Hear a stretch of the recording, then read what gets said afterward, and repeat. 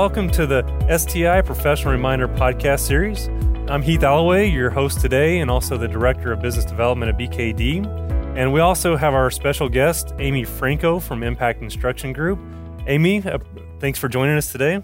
Hey, thank you so much for having me here. Absolutely. And once again, we know that there's a lot pressing for your time. There's a lot going on this time of year, but also business development when you're out in front of your clients and looking for additional opportunities. This is a great opportunity to take advantage of some of those times. And today's topic of building a growth mindset is something that's very important to myself, and I think it's important to many of you as well. But growth is one of those topics. We know it's important, not only when we're talking about business development or generating new revenue, but this is a topic that can be very important in many aspects of your life. With that said, we know growth is not always easy. At many times, we get content with staying status quo because we've been successful and it can be comfortable. But today we're going to talk more about our mindset and how we can leverage that to drive growth. And there's a recent podcast I listened to called Unbeatable Mind. It's a retired Navy SEAL that I listen to fairly frequently. And the gentleman he was interviewing talked about, for even your high performers, if you can focus on just getting 1% better each day, at the end of the day or at the end of the year, you've made some pretty dramatic changes and you can accomplish some pretty major things. So over the next few minutes, Amy and I are going to talk through what some of this means and why it matters, and then hopefully some key takeaways that you can take and start to implement today. So Amy, how do you define a growth mindset? There's a lot of research in this space, a growing body of research around this concept of growth mindset. And there's one that is definitely one researcher. She's been a pioneer in this space, and she is Stanford psychologist Carol Dweck. And so I read her research fairly regularly. So some of the things that we talk about today are based on some of her research as well as other research in the space. But I like to define growth mindset as our belief in our ability to expand our thinking and our capabilities. So we truly believe that we can grow our capabilities, we can grow our thinking, that we have the ability to do that. So if I could give you a visual. So if you think about your mindset is this continuum. So on one end of that continuum is fixed, and on the other end of that continuum is growth. And we all tend to fall on a spectrum.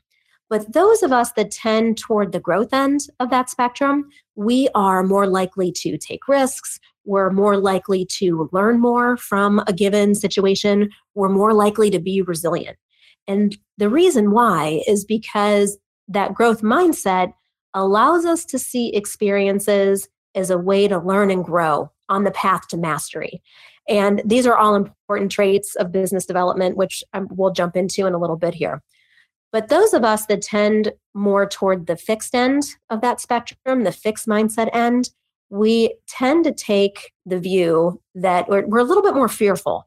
We fear being seen as less than intelligent if the answer isn't quote unquote correct. A fixed mindset can drive us toward not taking risks or just we tend to stand in our own way a little bit more. And in Carol Dweck's research, what she will say is that we aren't one or the other. You don't just have a completely fixed mindset or completely a growth mindset, that we do tend to fall on the spectrum. And it's important to acknowledge that we have both and that we probably will always have both, but we want to move closer to that growth mindset end of the spectrum. So in our thoughts and our practices, and just staying in touch with the fact that we always want to be challenging ourselves to move closer to that spectrum of the growth mindset. Absolutely, Amy. And not only just mindset, but if you look at BKD as a firm, it's really part of our culture as well. And, talking about creating rewarding career opportunities, and we continue to expand, new geographic footprint. We continue to look for other firms to bring into BKD. So I think it's a mindset and a culture, and it's something we can continue to improve on. One thing you started to hit on a little bit, why does this matter in business development? So could you expand on that a little bit? Yeah, a big part of business development is really pushing ourselves out of what's comfortable. we have to push ourselves in business development, no matter how experienced we are. Business development inherently is about expansion and growth. And with expansion and growth, we're personally stretching ourselves too. So I see business development and growth mindset as really kind of walking hand in hand. So when we're talking about stretching, especially in business development, it could be bringing a new idea to a prospect or client.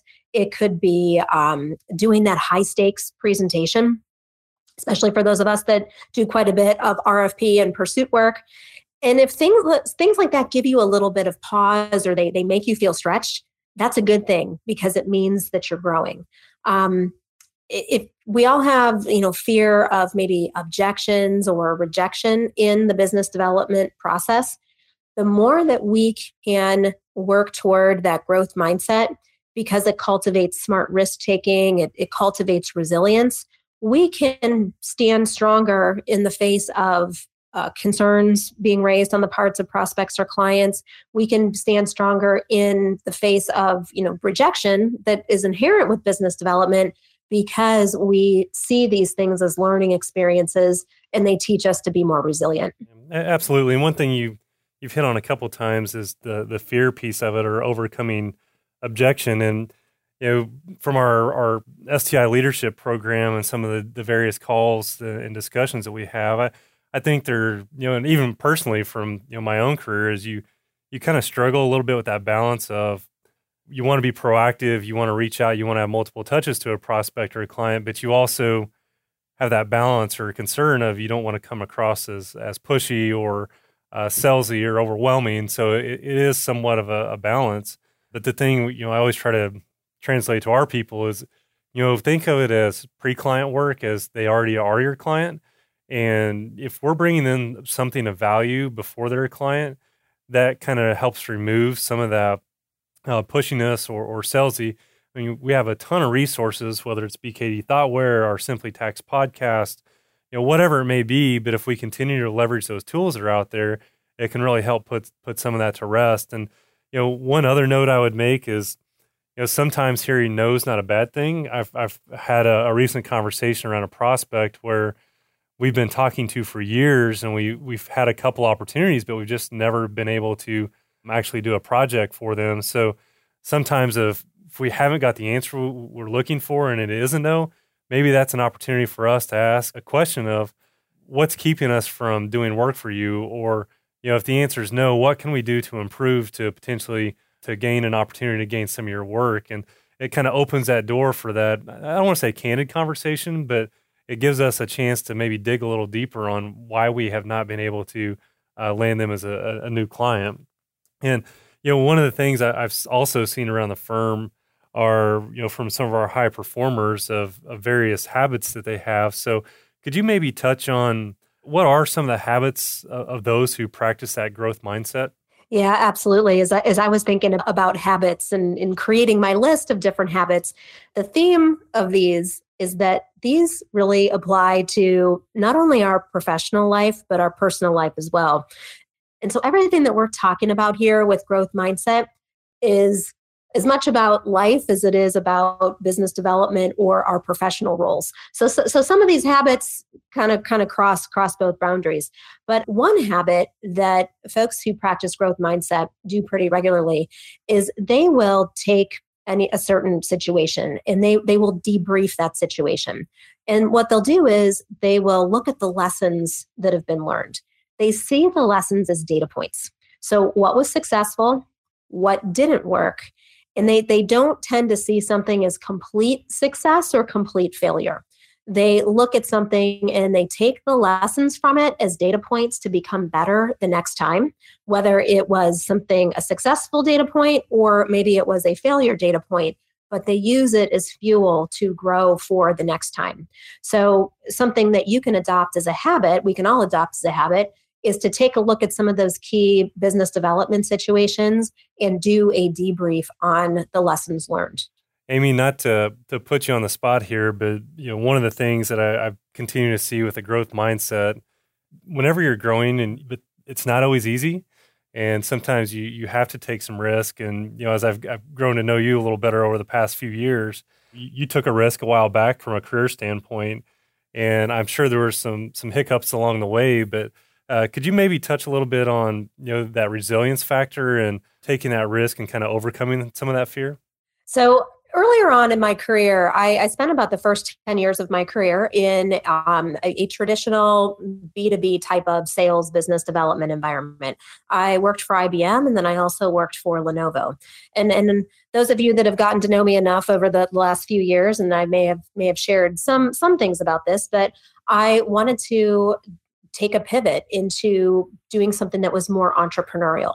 I'd always kind of had that in my DNA, if you will. And so I had an opportunity to take that leap from my day-to-day, sales business development role and to become an entrepreneur. And there is so much growth that goes along with that. But one of the big lessons I think I took away from that on your topic of resilience there is that you can't plan for everything. You can plan for a lot of things, but you can't plan for everything. And so being able to have a comfort level with the fact that you can't plan for everything is, I think, what has helped me to not only be more resilient, but it has opened up other opportunities that I probably wouldn't have even thought of otherwise. So as you are thinking about how do I maybe apply this to my own life, looking whether it's business development opportunities or something in your personal life, is being okay with not having everything planned or developing a comfort level with that, because that is ultimately what's going to help you grow. It's what's going to help you be resilient. When something doesn't go right, you take the lessons from it, kind of dust yourself off, and you keep on going. So I hope that kind of gives people some food for thought for some of the big goals that you're thinking of for yourself. Yeah, absolutely. And sometimes when those things don't go right, sometimes down the road, those make for good stories to reflect back on down the road. But absolutely. Amy, with kind of to wrap up for everyone, what is maybe one or two things that we can do today to start building on that growth mindset? So what I would like to encourage everyone to do is to visualize in your mind's eye, what is one of your big goals for this year? It can be a professional business development goal. It can be a personal goal. As I mentioned earlier, growth mindset really it's personal and it's professional. So if you can get in your mind's eye that one goal that you're thinking about for this year, just know that there will be successes and setbacks. And as you're progressing toward this goal, I'm going to give you 3 questions that you can continually ask yourself as you are working toward this goal. So the first question is, where have I experienced success so far? The second question is, where have I experienced setbacks? These become your data points, okay? So then the third question that ties back to these first 2, what are the lessons I can take away from this moving forward? When you can peel the lessons away from the experience, you can take those lessons and then use them as a springboard for the next thing. So I'll give you those 3 questions again, just so you can jot them down. Where have I experienced success? Where have I experienced a setback? And what lessons can I take away from this moving forward? Well, Amy, as always, we appreciate your valuable insights and your time. And thank you to everyone listening in today. And we'll look forward to talking to you again soon. Thank you.